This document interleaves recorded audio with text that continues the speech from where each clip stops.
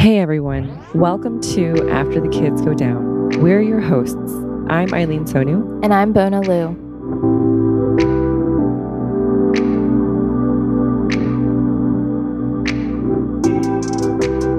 Let's try to get into this. Yeah, I'm excited to talk about this actually.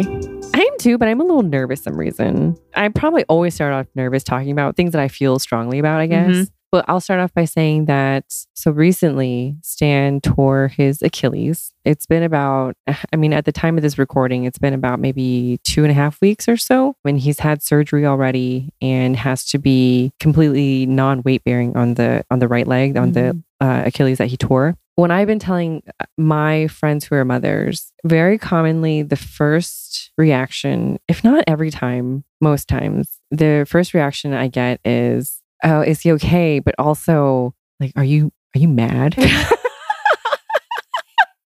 It's always a question of like, are you mad? Are you so mad? Are you pissed? Are you angry? And I would just like chuckle along with it and tell a story of how it happened and Do you understand when your friends ask you that? Okay. I do, and Stan knows all this. So this conversation too is nothing that Stan does not know. Uh-huh. But it does make me wonder why that is such a common reaction and why I understand it too, Yeah. I feel like that's totally what this book is about too. Now, I haven't read it, but the pot of resentment that it like puts the fire under is what is what I'm feeling.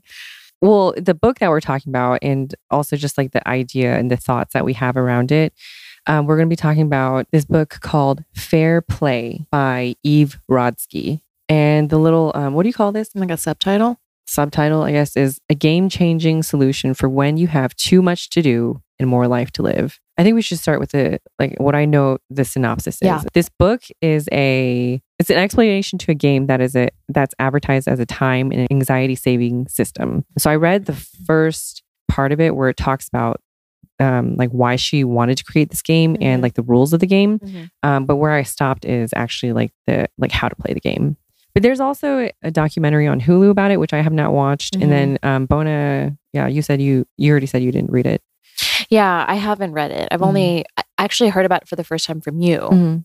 But then I remembered seeing some hashtags about fair play or just that mention of this phrase in relation to like tasks at home and relationships. And like, I think mommy blogs or like mommy Instagrammers. Well, actually, I saw it by Instagrammers who were men who called themselves allies to women or feminists. I don't know. But yeah, that's where I first saw it. And I didn't know what they meant by fair play. I thought they just came up with this catchy little hashtag or phrase. But then when you told me about this book, it, made sense that it was the book that they're talking about. Yeah. And that this is like a fair play movement. I actually probably found it the same way that you did, just from like other like hashtags, and then like Reese Witherspoon endorses it. So on the cover you see Reese's Book Club, like the stamp of approval. And then I listened to another popular mom podcast called The Mom Room with Renee Reina. Oh yeah, I remember mentioning that too. But I heard it on her podcast, but it was actually, I guess I don't know what this is about, but it was from another guy. It was a guy who is a famous dad Instagrammer or like influencer.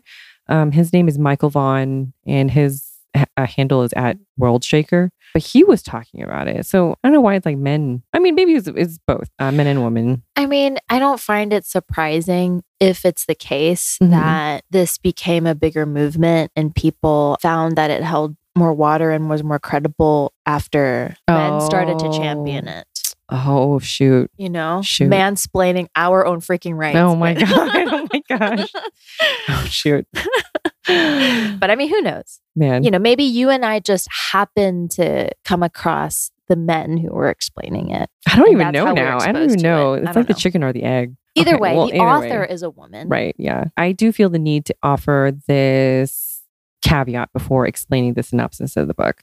So I came across it and I kind of figured out what like this author was talking about. It was touted as a must read, and based on what I heard, I thought there must be a catch because it doesn't sound that intriguing to me. Like I didn't agree with what I heard about it, I guess, but I wanted to know if there was something I was missing. Yeah. So anyways, the the brief synopsis is Fair Play was written and created by Rodsky. The book is an explanation to a game that is advertised as a time and anxiety saving system that will help couples divvy up domestic responsibilities to rebalance their home life, ignite their relationship with their significant other, and reclaim their unicorn space, which is this term that she made up that means magical and kind of hard to come by time to develop the skills and passions that keep you interested and interesting. Like interested in your partner?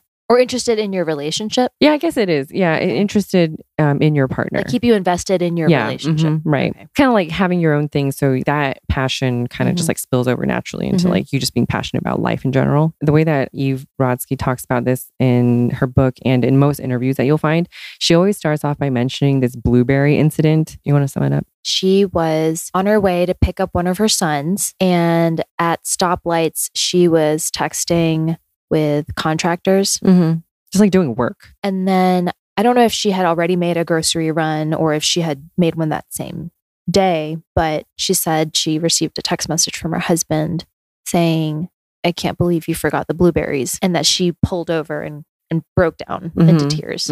Yeah. So basically it sounded like she was just trying to have it all together. Like she was doing everything in any possible moment of the day that she has. She was trying to work, take care of her kid, run the household, right? And then she started sobbing at the stoplight when, you know, realizing that she didn't have it all together.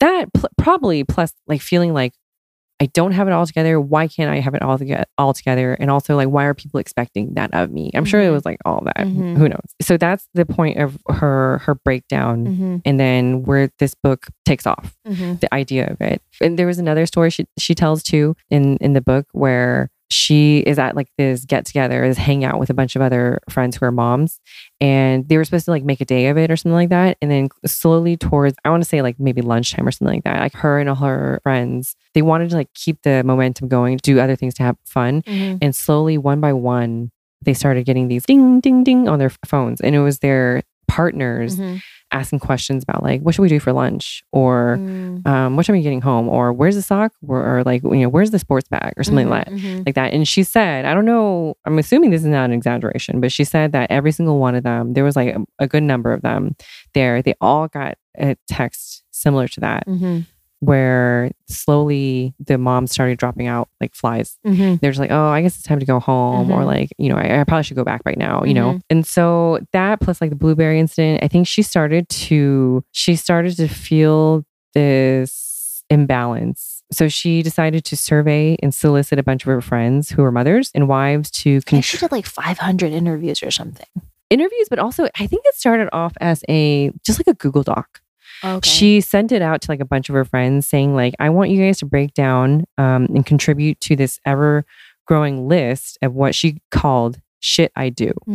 It was circulated through social networks. And then like, you know, those friends of friends would like send it to other people. It's a very angry title. Yeah. The shit I do list was created to make the invisible load visible. Right. We all talk about like invisible load, emotional labor, mental load, second shift. Is it of motherhood? I guess. I've never heard second shift actually. Oh, what's the second shift? Second shift, I guess, is probably mainly for like working moms. So like working moms who are on their first shift and then they do second shift. Yeah. I wonder if all the people she interviewed were working moms.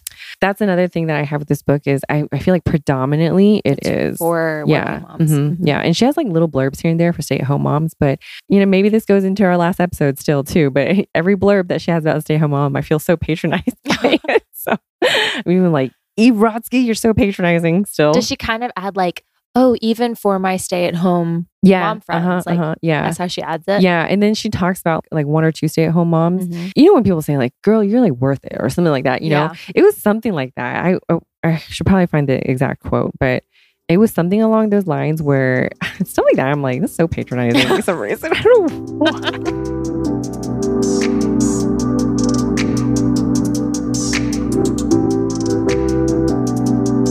You know, she had the breakdown. She created the list of shit I do. And then that's where the book and the game comes in.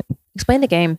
Okay, so the game, how the game is actually played. And this is the part that I haven't read, but I read like, I guess generally, right? You are given 100 task cards that break down the domestic ecosystem into 5 suits. And there's the home, out, caregiving, magic, and wild. And then each partner. What do those suits mean? So she took that like giant list of shit I do, and she compiled it into categories and kind of like most common kind of things, So it starts off with this 100 task cards. You don't have to use every single one of the task cards, and I guess you could also probably create some of your own too. I'm assuming, but like the home suit, for example, the cards that relate to home are things like cleaning. Dishes, dry cleaning, garbage, groceries, stuff like that. Meals, so that would include kids, meals for kids or tidying. Out stuff is like auto related thing, birthday celebrations, calendar keeper, travel, returns and store credits. Caregiving is obviously a lot to do with kids, or probably animals too. Medical and health, parents, in-laws, estate planning. Magic is adult friendships. I'm thinking like when you want to plan like a get together, like who's always in charge, like who kind of initiates that, Holidays, holiday cards, those freaking Christmas cards that everybody does. Who does that? I don't know. Nobody should do that. Let's just give those up. Let's just throw those in the trash altogether. Wild card is just like random things that would happen, or like things that you don't predict. Moving, new job, illness, death. Okay. And then each partner also gets a unicorn space card. So the first part of the book did explain 4 rules of the game. And I did touch on this a little bit too in our last episode. So people need to listen to the last episode too. I'm just making a self plug. I'm advertising for ourselves. Listen to after the kids go down. The 4 rules of the game is just things that you need to keep in mind while you're playing this game and like dishing these cards back and forth. Is first rule is all time is created equal, meaning that there's no hierarchy. Like no one's time means more than the other. So we try to keep that in mind because we typically don't. Right? That's what we talked about in our last one. Oh, is that where you got the idea? Yeah. Wow. Okay. Yeah. All time is created equal. Second one is... As in like a working person's time is not more valuable than a stay-at-home parent's time. Right. Okay. Right. But even in that though... or like a man versus a woman's time. Or whoever makes the most money. Yeah. But yeah, but it's commonly just like man versus woman. Yeah. I see. Second rule of the game is reclaim your right to be interesting. And that's kind of where she talks about unicorn space. So this game is about reclaiming your right to be interesting and kind of like own that. Don't be afraid to think that time for yourself, that me time is like a waste of time. Just like own it as like, I need to do this for me, Okay. So a third rule of the game is start where you are now. Like things don't have to be perfect. And I don't know, like feel out your partner and like just get the partner to want to play this game. So just start wherever you are now. The fourth rule of the game, the last rule is establish your values and standards. And she has this thing called minimum standard of care or something like that, which I actually didn't. Did you read? This is the part I read about that in the article. That actually left a big impression on me too. You want to explain what minimum standard of care is? Yeah. So from what I understand, that is where you and your partner get on the same page in terms of how well you want a said task to be done. Like what that looks like to you. Kind of like the criteria, I guess, for the task that you said you were going to own. Also explaining why it's important that it be done that way so that it gives your partner context to like where you're coming from and also helps your partner understand your point of view. I thought of this in terms of dishwashing in our home because Andrew is the dishwasher in our family. Like that is his domain because cooking and meals and everything food is my domain. And so early on, he told me he's going to do all the dishes. He actually very faithfully does. However, the quality of his work is called into question from time to time. So we, like a lot of Asian people that I know, use our dishwasher as a drying rack. And we occasionally use it as a washing machine because I want to clean out the inside of the machine. That's very, yeah. Even you calling it a washing machine shows that the dishwasher. Dishwasher. Oh my God. I never heard the word dishwasher until I was like in my 30s. The washing machine. It's so funny. But yeah, like I'll pull out things that are still greasy, like have like an oily film on them, or there's like some dried bits of food on it, and so I'll jokingly call him over and tell him like it's time for what's that called? I always use the term and I like can't remember it right now. This is after the kids go down brain fog. It's quality something, that quality control. Yeah. Yeah. No, that's not it. That's not it. Anyway, something having to do with quality. Somebody's screaming. If they're listening to this, like screaming it at us. I feel like that's what's happening. And I just make a joke out of it and tell him like, okay, well now it's time for his quarterly evaluation and like, so and so. But I thought that we would find that useful if we just talked about, okay, like since you're going to own dishes, let's talk about and agree on a minimum standard of care. Oh, yeah. Like, what is a dish well washed to me? It means that it has no food on it.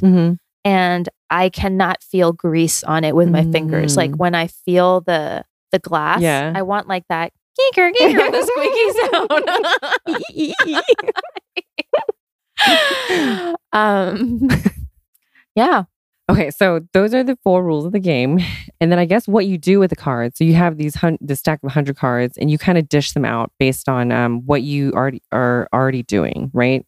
And then you can consider together things that you don't find important that you can just like take off the plate as a whole. With the cards that you have left like in your hand, I mean, it does offer this like the invisible becomes visible. So you can see like people's stacks, right? But I mean, she does talk about like how you do generally like try to be gracious. You're not just like, look at my stack. It's so much bigger than yours, I don't know. Do what you can, I guess. But you kind of just like reshuffle them based on like importance, like what you want to prioritize as a family. What you can do that week, because you can keep playing the game. The idea is that you can keep playing it based off seasons of life too. Yeah. Oh wait, you mean reshuffle as in like she talks about doing a weekly check-in and that you can reshuffle it like weekly or whatever like time period y'all decide on to reassess. Right. And it's then not really a game then, is it? It's just it's like an organizational tool. It is, because she talks about the CPE. Conception, planning, and execution. Right. Conceive, plan, execute. Yeah. Right. So she calls it a game, but really it's like a way of organizing, I guess, the system. But that makes sense. Okay. So it's an acronym CPE, which stands for the 3 steps of conception, planning, and execution. Oh, she uses the example of mustard. That was really good. So she talks about the first step would be noticing that my son always likes to eat mustard with his meat, and that we're running low on mustard. Planning would be, I need to go to the grocery store and pick up some more mustard. Executing would be actually going to the grocery store and picking up not just the mustard, but knowing the exact mustard that my son likes and needs and getting the correct one at the store. All of that. And she also mentions that the mental load and the cognitive effort is higher for the first 2 steps of conception and planning. Oh, okay. As opposed to executing. As in, executing is the easiest to do out of the 3. Yeah. And that's typically what men end up doing. Yeah. Right.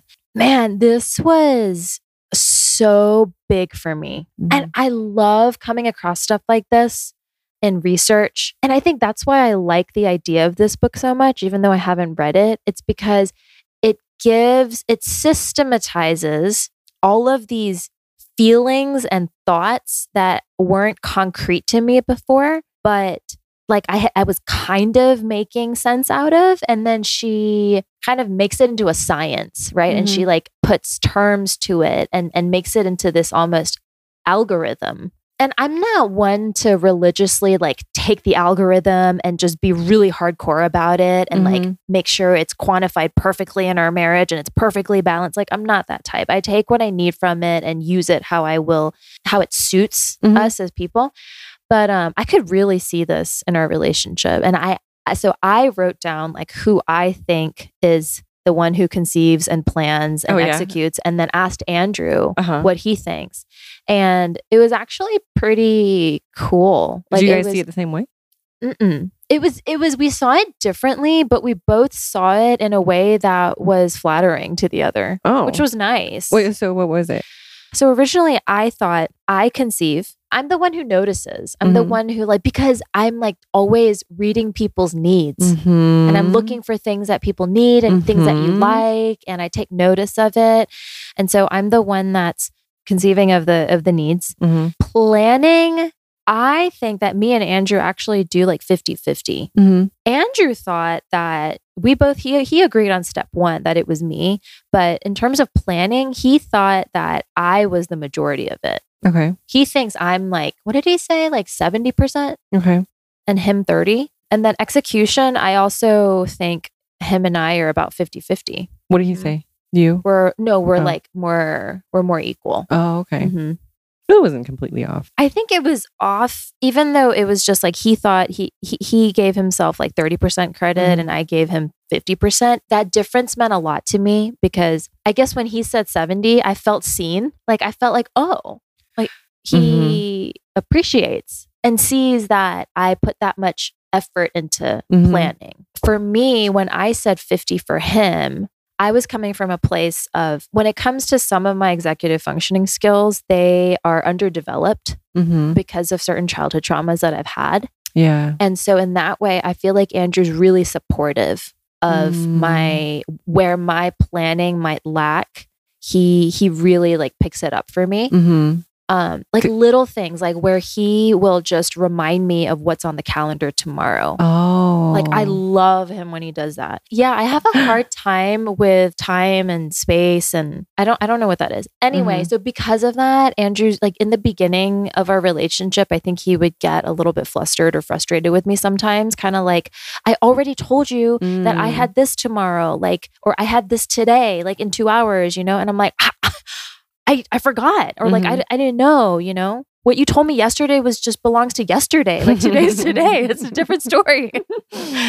But so when I told him, he is 50%, I think he felt seen in a way, in all the ways that he's supportive of me. Yeah. So it was this accidental beautiful moment that we had. Yeah. You know what's interesting about that though is that first of all, with the CPE, all the tasks that you have, so whatever you divvy up, it is that you have to take full control of C, P, and E, right? Yes. It's not just parts of it. Full ownership. Right. So that's part of whatever task you have to do the full scope of it.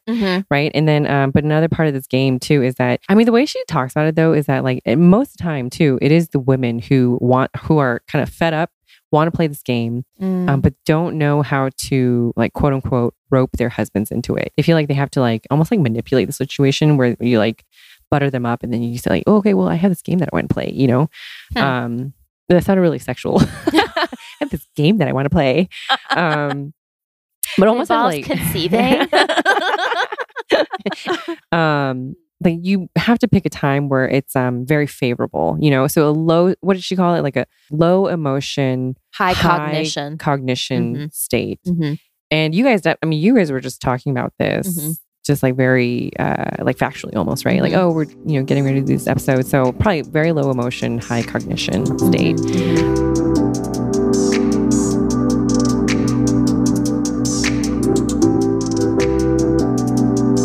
Me and Stan, we've been talking about this book, is he interested in reading it? I don't doubt he would be. If I asked him to read it, I'm confident that he would read it. But because I'm still actually having a hard time. I'm having a hard time finishing it because I don't agree with the premise, and I even hesitate saying I don't agree with the premise. I actually don't even know. I don't even feel like the premise is there. Tell me both. Okay. What you think the premise should be, okay, and what the premise is. Okay. What I think Rodsky says the premise of the book is there is this imbalance with the things that men and women do. And she explicitly talks about men and women. This is a gendered thing, right?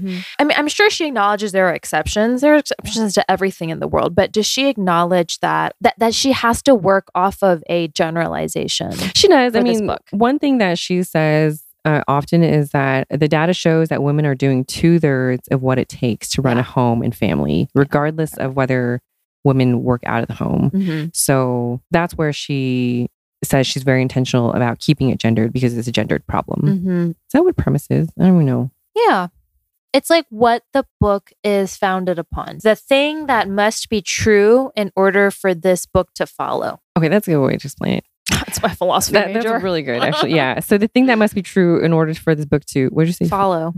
Okay. So yeah. So her premise is that there's an imbalance that causes so much stress and resentment and these like unclear, like poor communication, right? So she wanted to create this game as a solution to reduce the stress and the, resentment and whatever. Yeah. That to me feels very superficial. You're saying this whole fair play game, this methodology feels like a Band-Aid. Yeah. Feels like a Band-Aid. And to be fair, like she has this one thing that she talks about, that this game, it is a 2-player game right now. Like it's a game between you and your partner. But really, ideally, it should be a 3-person game. So you, your partner, and the government. So to create a system that would help make it more conducive, I guess, it would be things like, again, last episode that we talked about. Yeah.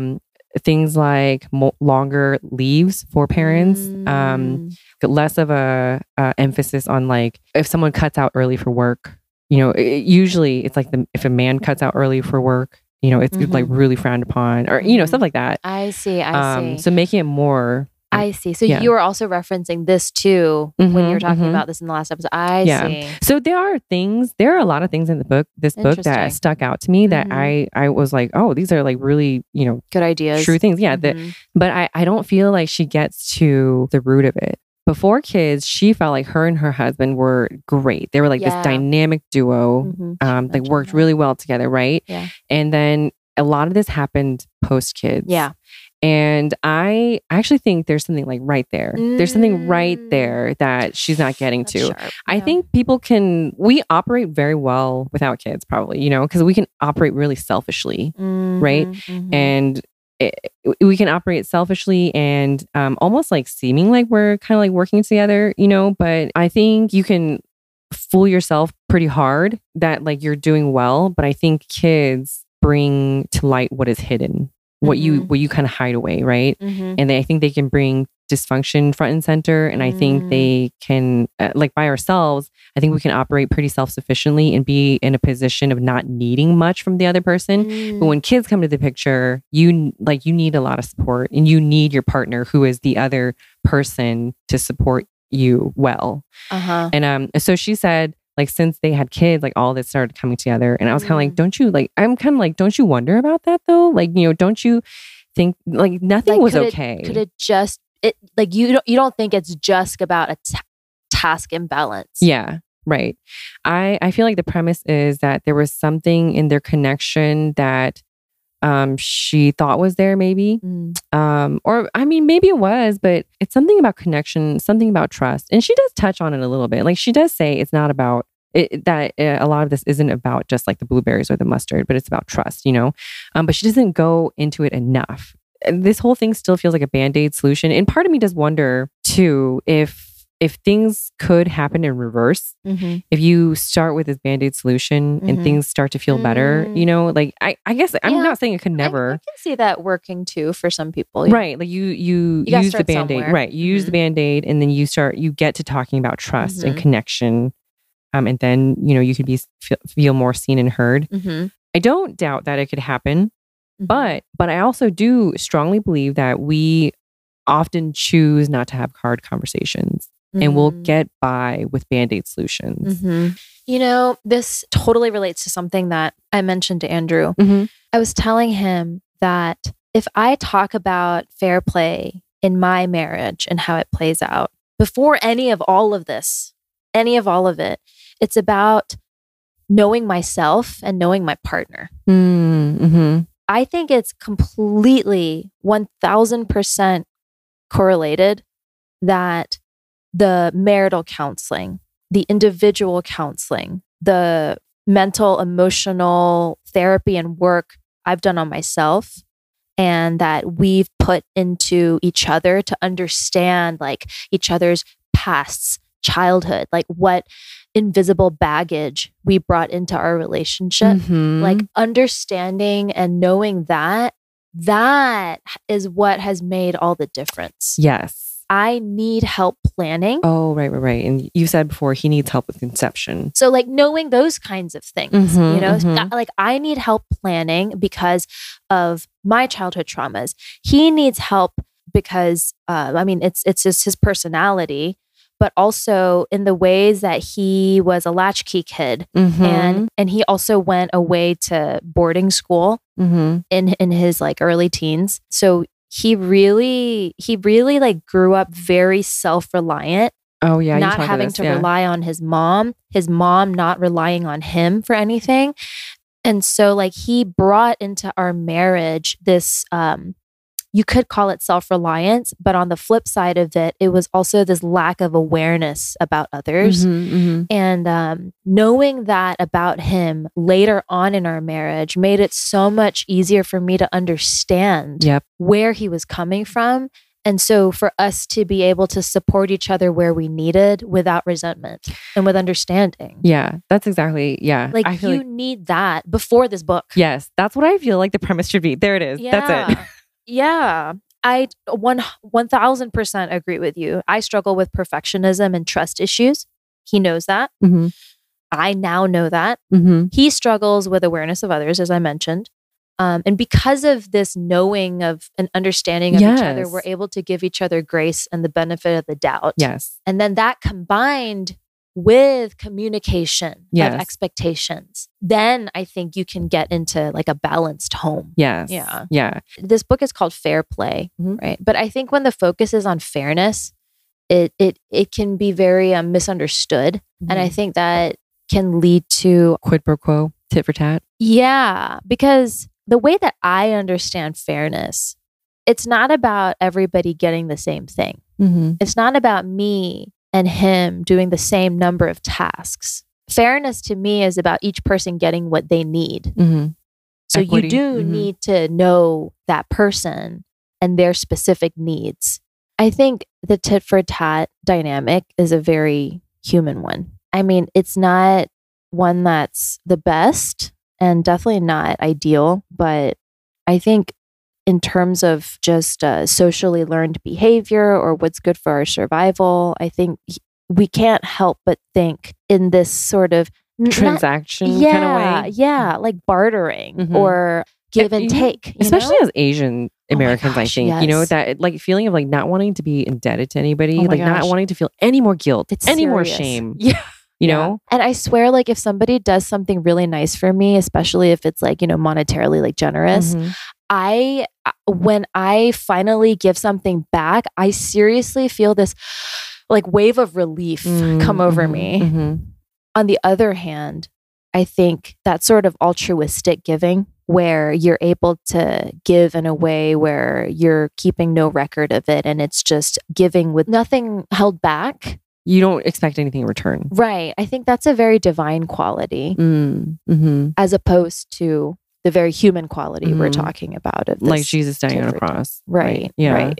But as lofty and unreachable of an ideal as that sounds, I think, like you said, it is something that we can still aspire to within our relationships. And I think that's something that I feel very strongly about because if I just let myself, like I will fall into tit for tat with Stan, me too. But I feel like that has only ever left me feeling hurt. Like it's never, ever, ever left me feeling like, oh, this is great. This is good. I recently read this thing by the holistic psychologist on IG.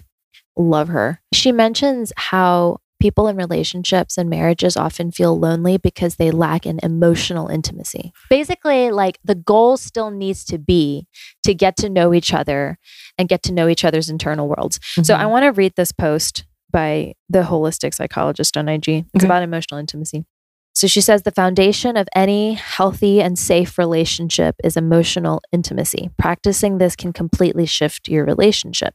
Emotional intimacy is the act of regularly showing interest in each other's internal world. There are two parts to emotional intimacy. One is vulnerable sharing, and two is intimacy acts. So vulnerable sharing helps us understand our partner on a deeper level, allowing them to feel seen, heard, and appreciated. So It looks like 1, sharing parts of our past that make us who we are today. 2, opening up when we feel insecure or anxious. 3, having difficult conversations that make us uncomfortable. 4, asking for our needs to be met. So she gives questions to begin. What's your best and worst memory from childhood? What did you get from your parents that you needed? Or what did you feel like you missed? How do you like to be loved? When do you feel most confident and most insecure? What's the greatest lesson you've learned this year? And what's something impactful that happened to you that you've never shared with anyone? Mm-hmm. And then intimacy actions, the other side of it, show our partner that we consider them, listen to them, and they keep us connected even when life gets busy. So this one, it reminded me of like acts of service from like love languages, ordering takeout and putting it in the fridge with a note for your partner, sending an "I'm so grateful you're in my life" text. I guess it's also words of affirmation. Doing the dishes or helping around the house, offering to take something off their plate, like I'll get the oil changed or I'll fill the gas. Planning an at-home movie date with popcorn, grabbing them a book on a new subject they're passionate about. By consistently showing up for ourselves and our partner, we create a safe space for mutual freedom and evolution. I think the thing that jumped out at me the most was I really, really feel connected to Andrew when he shows a curiosity and an inquisitiveness about my internal world. Like, one thing that we still need to work on in our marriage is I want him to ask me more questions. I think anyone who knows me knows I'm a question asker. Like, if you ever want somebody to help you dig things out, like, come to me. Like, this is true. I'll vouch for this. Yeah. I feel like I'm the equivalent of like a human oil drill. Like, I will go down in there with you, you know? Yeah. But I crave to receive that too. Oh, that makes sense. Yeah. Yeah. Because I think when I'm asking questions, it's because I'm showing that interest in you because I want to care about you. And so equally, when I receive that, I feel cared for and loved. So I really crave that from my loved ones. And I know that's something that Andrew and I still, Yeah.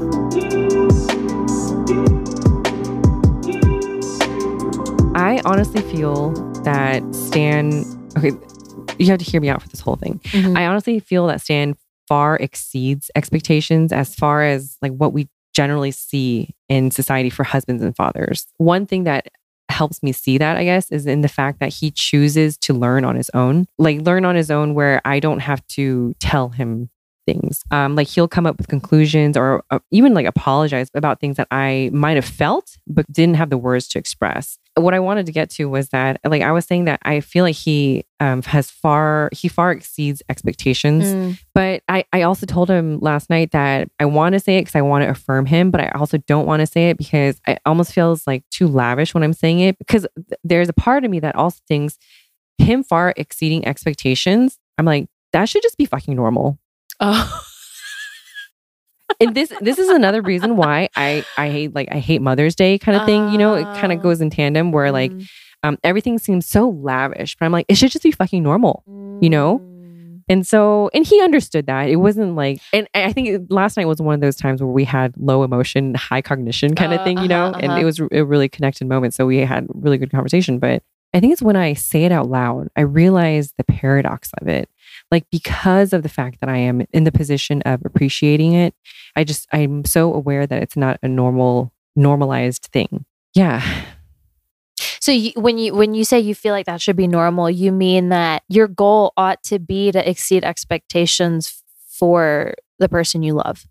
That and like yeah, like just or the like hunger to be better and to hunger grow. to get better, to seek connection that is like makes your partner feel seen and heard. Yeah. You know, just make it part of like normal society. Yeah. You know? This reminds me of the Chris Rock joke that he made in his stand-up. It's like from a long time ago, where he's talking about some Black dads who are like bragging, like, you know, I pay for childcare. I'm not in jail for drugs or anything like that. You know, like I take care of my family. And Chris Rock's like, That's what you're supposed to do, you idiot. Like, what do you want? A cookie? You know? Yeah, that sounds like it. I am curious to play the game, not because I want to be tit for tat, but I'm just curious what our current state is. Like, I want to know, like right now, I feel like what Andrew and I have works pretty well. So I want to know what that looks like in terms of like, hey, this system that, you know, she mentions that this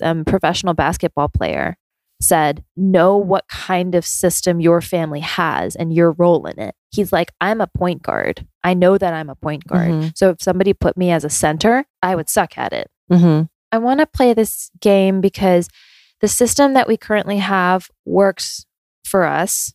And I want to see what this system looks like in terms of the tasks. The system that has been working well for us. I want to see what the tasks, like where each task is and stuff. Kind of like drawing a map of your neighborhood. That kind of is the feeling that I'm getting. Like, I like our neighborhood. Now I want to see a map of it. Do you feel like, honestly, like, do you feel like you'll hold a majority of the cards, or you're just like, no, like, you're just curious about it? I honestly don't think I will. I think earlier on in our marriage, when I was the most resentful, I would say I was the most resentful right after Anderson was born. And we had some explosive fights. But I think since then, it's really leveled out to where I wouldn't be surprised if it was 50-50. Because that's how much I rely on him.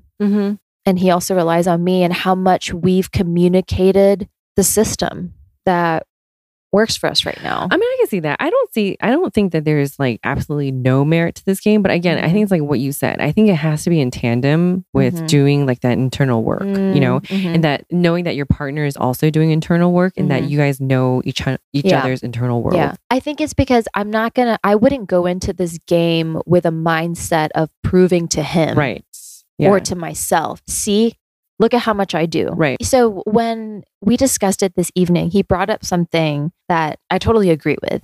This idea of ownership, of owning the whole task of the C, P, and the E.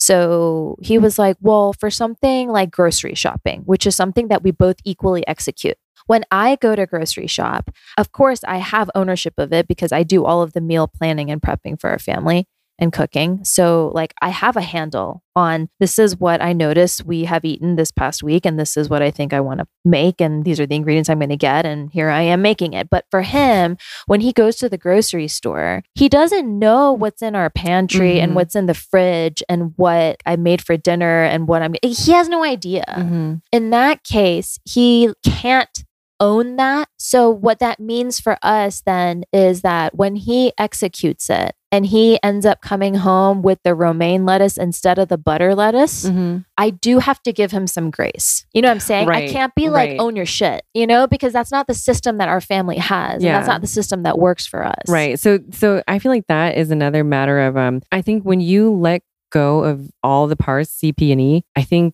there has to be a lot of trust there, trusting that they just have like the best intentions and like they did it to the best of their abilities. And they're not trying to sabotage this like buttered lettuce situation. Rodsky talks about all the reasons why women say they cannot let go of these things. Value of time is one of them, that we all fall into that trap of thinking that like someone's time means more. But then there'll be things like, I'm just better at multitasking. I'm just better at it than he is, or like whatever reasons. Like I'm a stay-at-home mom. Like he's working. We have all the reasons for it, but I think what it comes down to is just a lack of trust. I mean, it just goes back to, I think, being able to let go is being able to trust that person. But being able to trust that person, I feel like it just takes a lot of internal work.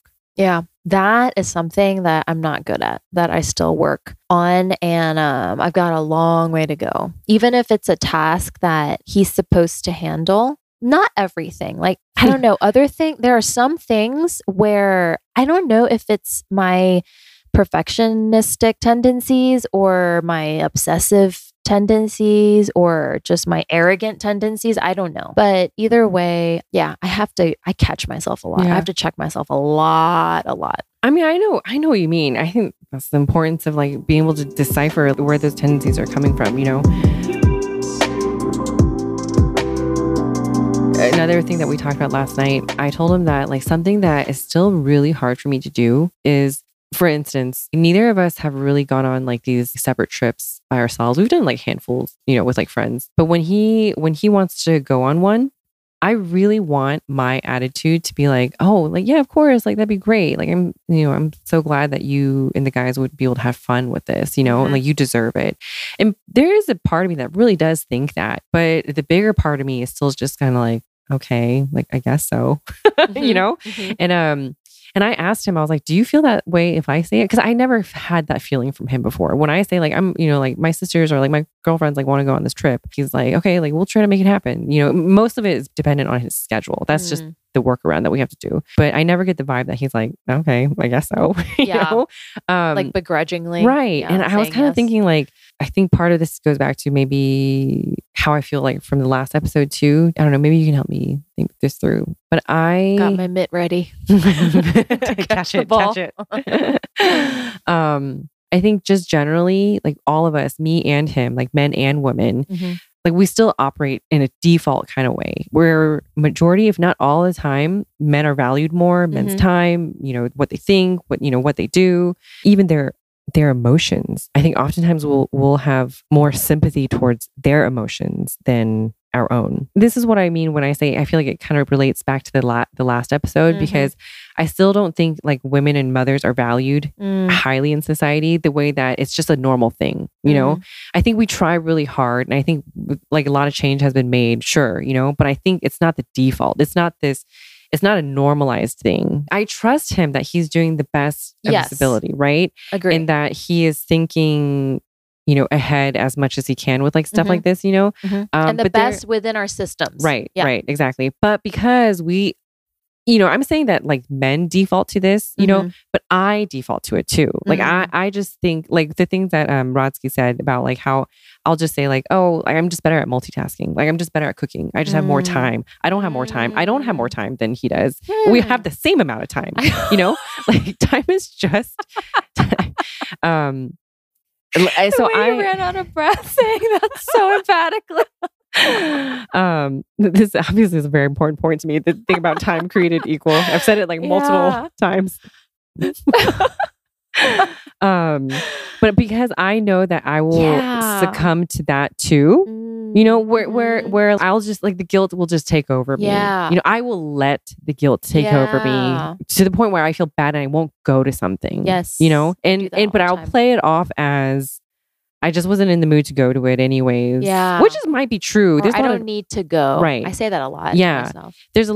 There might be things true in there where like, you are a homebody, we're homebodies or whatever. But I think another thing true in there also is that I think just self-defeating thing.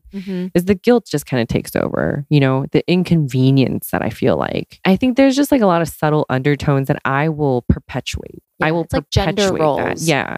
And so, and he or like other men, if they're aware enough, they might pick up on it, but if we just all succumb to this default, then you're not going to pick up on it. So relating that back to the trips scenario is I feel like I still have all that running in the back of my mind, this guilt about like, being away and taking time for myself.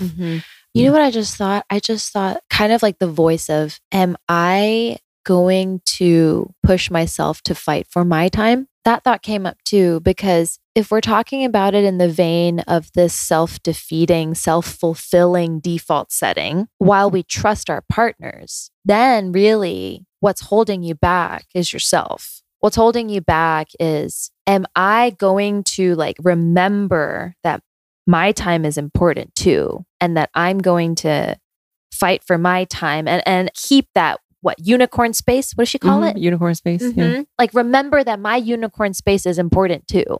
It's almost harder to stand up for yourself to your partner than to just stand up to your partner, because like your voice in your head, the voice of guilt or the voice of you should do this, you shouldn't do that.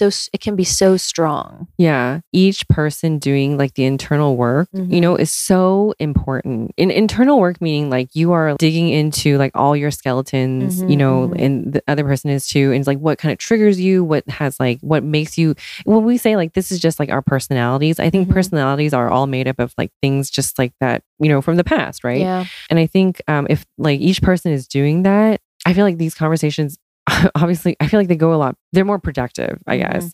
Back to the trip thing, this is what I wanted to say. I know that feeling you're talking about because I have the same thing too. I mean, just earlier before I left, Andrew, he got that like pitch in his voice that he gets when he's about to ask me if he could do something like with the guys. It's either like a golf outing or, like a trip. So he was asking about this golf trip. And so I felt that feeling arise a bit where I find myself not easily and just flippantly saying, yes, of course. Yeah. Right. It's like my throat closes up for a minute. And so one time I said this to him. It was another instance where he asked me about a trip and I felt the same feeling. And as I told him, yes, I think you can go, I immediately said, I also really want to go on a trip for myself. I want you to go. I want you to enjoy this, but I really want to do this too. Yeah. And it felt a little better. I felt my throat like open up a little bit.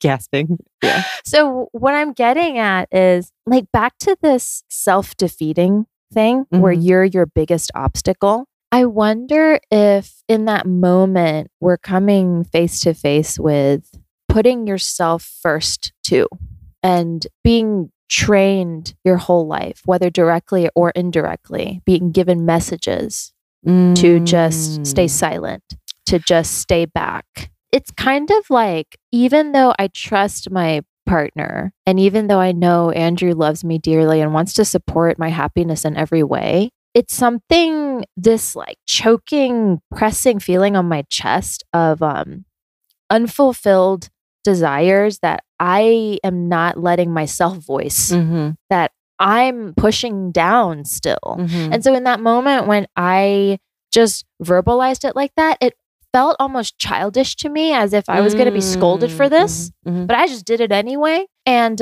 it felt very freeing, and it felt like, oh, it's there. And he said to me in reply, yeah, I want you to do that. And it felt good. Like it felt more promising and hopeful than just wishing for it with those desires still like repressed in the recesses of my mind. I told Andrew one time that I wanted him to remind me or basically like make me take some me time. And as I was saying that to him, I realized how ridiculous this sounded and what kind of a ridiculous request is this. It made it evident in that moment, like, this is my job. Yeah, right. It's on me to claim my time and ask for things that I need. Yeah. I see what you're saying, where you want the other person to kind of like remind you, to show that they care about you, that, your voice matters. So this kind of goes into a reason why I guess I felt a little self-conscious talking about this topic too, because I've heard this before, like with the way that Stan's schedule is, he is very busy. And I do end up taking on a lot of like the household things, right? And I've heard before just people say like, basically like, you need to stand up for yourself. Like you need a voice that like you need your time, and then it makes me feel as if I'm like a really passive person that is like being run over by Stan, that I'm like a very traditional wife, like that. Get what's yours. That doesn't feel any better to me. Oh, yeah. Like it feels so like, first of all, like I'm not some like passive little bitch, just like at his beck and call. But also like, I don't want to have that resentment, have me talk to him in that way, where I'm just like, you're not going to get it. I just need to speak my mind and you're just going to listen. I don't want that either. Cause I don't think that the reverse of patriarchy is just matriarchy. I don't think that to undo all this broken system is just for us to like be angry and just to show it and to get what's ours. I truly don't believe that's what's going to work. I wonder if that feeling that we feel, that bubbling silent frustration, do you think that could be, we're like frustrated with our own guilt? So in that moment, you're like blaming the other person for the guilt and the bad feelings that you're feeling. I think so. I think that has something to do with it. It reminds me of that Brene Brown, her book Atlas of the Heart, where she names all these emotions, I guess. I forget what it was. And she talks about resentment is like when it seems like it's geared towards someone else, but it's really when you feel like you're not able to voice what you need. Yeah, I remember that too. She said, resentment is the feeling of frustration, judgment, anger, better than, and or hidden envy related to perceived unfairness or injustice. This is the part. It's an emotion that we often experience when we fail to set boundaries or ask for what we need. And this totally underscores the importance of boundaries and this characteristic of boundaries that I didn't understand for years, which is like, it's the same thing, resentment and boundaries. It's not about the other person. It's about you. Like resentment, we think about as aimed towards another person. So that person must be doing something wrong. But like it's saying, it's about you needing to voice what you need and your frustration about your needs not being met because you're not voicing them. Right. And so boundaries also, it doesn't depend on the other person at all. For me to have strong boundaries, it's not about you accepting them or respecting them. Yeah. It's about me keeping them. Holding it. Yeah. And holding it. Me holding the line. That's it. No matter what the other person, how the other person reacts. Yeah. That makes so much sense. And again, I feel like, when you're holding the boundaries or when you're stating what you need, it also doesn't feel good when it comes up out of anger, So that goes back to what you were saying of you don't want to be like in front of your husband, like, well, I'm going to go on this trip because you went on your trip and this is what I deserve this. I work so hard. It's coming out of anger instead of you voicing your need to somebody who loves you and wants to meet your needs. Yeah. There's something more to this. It's not just about playing this game. It's not just about these tasks. There's something more. There's something deeper to this that is making you feel this way, you know? You need to stand up for yourself. That phrase feels very combative. It also feels like one-sided in terms of each person is just trying to exploit from the other. Yes. Rather than willingly give what the other needs. Yeah. I can see that being the case where like you would need to stand up for yourself or have that kind of vibe if it's not within a trusted relationship, not within the context of a marriage and a relationship where you do have trust. Or where you want that trust to be the main focal point and to grow. Right. Where you love each other and you're trying to work on that. So basically it's love. just like really bad advice. I feel like it's just like really bad advice for a marriage situation, I'm like, what is your marriage centered on? If like that's like, So we did it. I finally pulled that nugget out. It was taking so fucking long. It truly was so hard to get out. I feel like a baby's been born. A brain baby. Oh God. That was, why was it so hard? Cheers. Cheers. Okay. Whatever. Okay. It gets old, but it also never gets old. Good night. Good night.